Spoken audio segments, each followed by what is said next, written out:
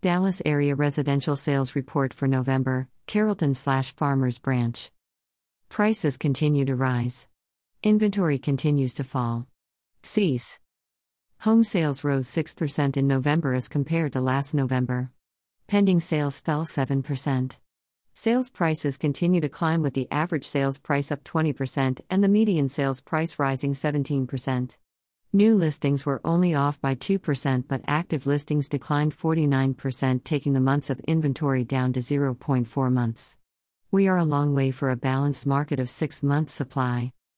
Sales, 154. Average sales price, $426,635. Median sales price, $383,500. Pending sales, 150. New listings, 130. Active listings, 57. Months of inventory, 0.4 months. Information provided by the Texas Real Estate Center.